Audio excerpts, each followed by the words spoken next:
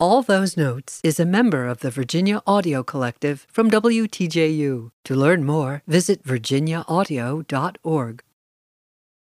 I'm Shari Barbour, and this is All Those Notes.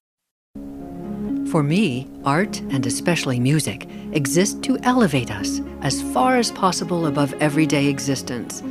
So said Gabriel Fauré, one of France's greatest composers, whose career began in the Romantic period and crossed into the modern. He wrote choral music, songs, piano pieces, chamber music, and more.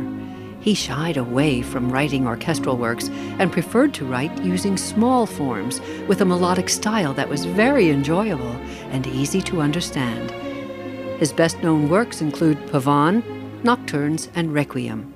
Musicologists list him among the greatest of art song composers, with nearly 100 songs to his credit, and his chamber music unsurpassed in French music of the day. His piano pieces may seem simple, yet they are not easy to play. He was a highly regarded organist in the most respected Parisian churches, but he lost his first job when he was caught sneaking out during Mass to smoke. Described as gentle and refined, both for his music and his demeanor, Fauré was good-looking, well-mannered, and had exquisite taste. Women found him irresistible, and vice versa.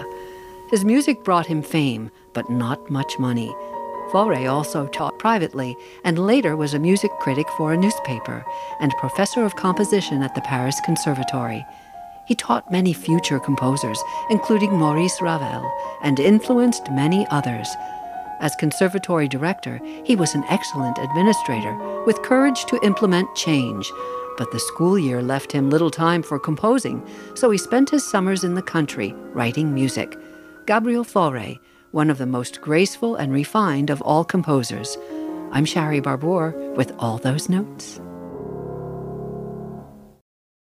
For more of All Those Notes, visit virginiaaudio.org.